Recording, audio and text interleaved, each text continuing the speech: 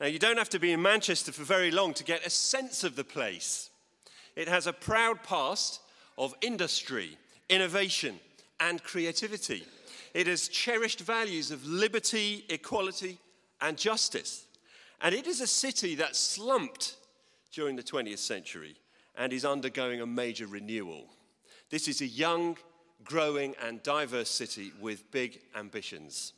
Earlier this year, Deloitte Real Estate published the Manchester Crane Survey, something of great interest to nerds like me. Noting the record number of cranes on the skyline in the city centre, they described 48 new developments being built with over 14,000 new homes under construction. They say this: establishing itself as one of Europe's fastest growing cities, Manchester continues to lead the way in catering for an increasing metropolitan population. Entire new neighbourhoods are in development, redefining the parameters of the city centre as it pushes outwards and upwards, driving record levels of construction. This is an exciting time to be here.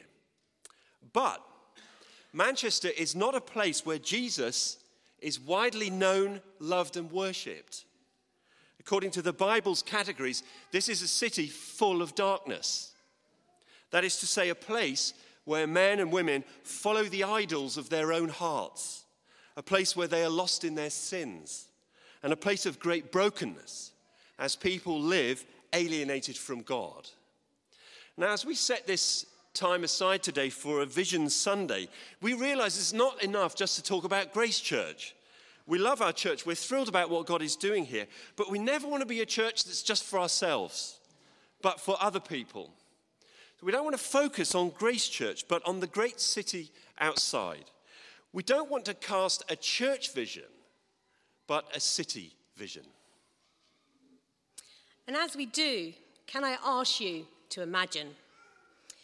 Imagine that wherever you lived in Manchester, there was a vibrant gospel church near your home where you could feel confident to take people. Imagine that you weren't the only Christian living in your street or neighbourhood, but there were several homes that loved the Lord and blessed the community. Imagine that you weren't the only Christian in your school, in your university class, but there was a strong presence of believers who honoured Jesus. Imagine that in your workplace there was a healthy number of colleagues who identified as Christians and did their work for the glory of God. Imagine that there were so many followers of Jesus in this city that we made a noticeable difference to poverty, injustice, and human slavery. And finally, imagine that we all work together to make a great city for all people to live in through a movement of the gospel. Wouldn't that be glorious to see Manchester filled with communities of light?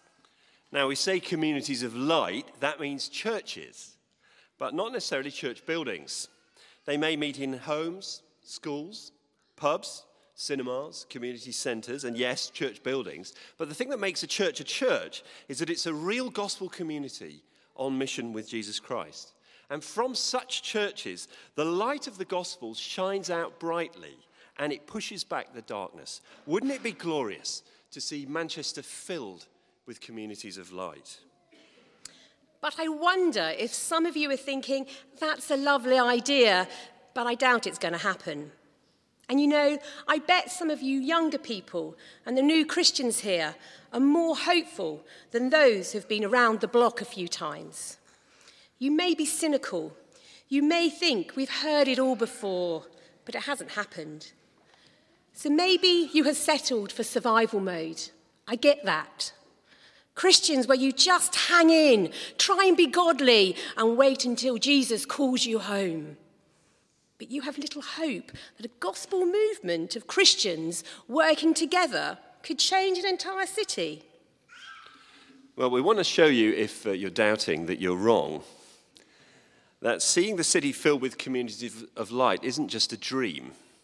It could become a reality. In fact, we may be at the start of a wave that will swell and roll through the city for the next generation. Let's make sure we catch the wave I want to give you some hard evidence from another major city in another part of the world where this has happened. A big, secular city where most people didn't even know an evangelical Christian and couldn't tell them from a Morris dancer. But in less than 30 years, things have changed. That city is the city centre, Manhattan, in New York. In 1989, less than 1% of New Yorkers in the city centre attended a gospel-teaching church. Now that's in comparison with 25% of Americans nationwide. So it was the most secular city in the country. In the past 25 years, that proportion from 1% of the population has risen to 5%, as you can see on the slide here, and a particular acceleration happening in the last 5 years. Notice again, this is the most secular place in America. And now churches are praying and working together to see if that number of churches could reach 15%. That's the picture on the far right. They believe that at that point, they could see a tipping point of gospel saturation where the broader culture starts to be influenced and transformed by the gospel. So, that's Manhattan. Now let's turn and think about Manchester. We estimate that just 2% of Manchester's population attend a gospel church. And there are pockets of spiritual deprivation where there is no viable Christian witness. Whole communities that are outside of Christ. The need is great. Yet, we are not starting from scratch. Great things are already happening. Later, Dan and Ali will give examples of church growth and new congregations starting. It is exciting times. With this growth is a new desire to work in partnership. Many Christians are not just trying to do their own thing, and Grace Church is one of them. We want to stand shoulder to shoulder. One example of this is Alexandra Library. 10 years ago, there was little organised witness to the migrant peoples who live, work or play near the Curry Mile. Then a pastor from Holy Trinity Platt started a new church called TCC. By work of the Holy Spirit, that church has led to reach migrant peoples in Rusholme, and that has sparked many collaborations. Today, 5 churches partner together on the Curry Mile in a ministry centre. Hundreds of people are connected. The gospel has gone out to many people, and the word of God has been made available in many languages. Some have trusted Christ and have been baptised. And even more exciting, further churches are now being planted in Longsight and Cheetham Hill. This is just the beginning. In one place, that is just one part of the picture. Wouldn't it be glorious to see Manchester filled with communities of light? Well, what would it take? One answer is that it would take a tipping point. A tipping point is a moment when the dynamics for change become unstoppable.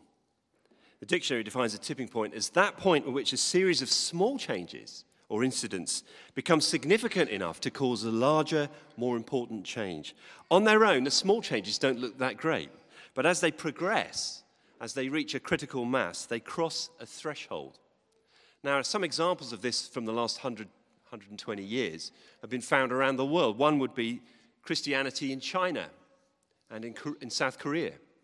100 years ago, Christianity was very much a minority faith in China, and then after Chairman Mao took power, all the missionaries and foreign workers were kicked out. It looked like it was the beginning of the end. But the Chinese church now equals something like 100 million people, many of them meeting in small house churches that are unregistered.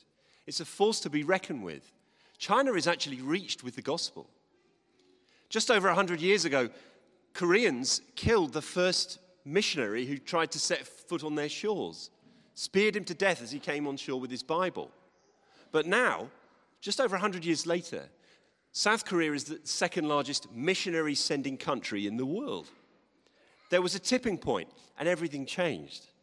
When minority groups reach 5 to 10% of the population in a city, and they're active in public life, they can have a clear impact on the way everybody lives. Even in prisons, Anecdotes suggest that when 10% of inmates in a prison follow Jesus, the whole culture of the prison changes. It's just as gathering some glowing coals together in a fire can increase the heat until suddenly the fire bursts into life again.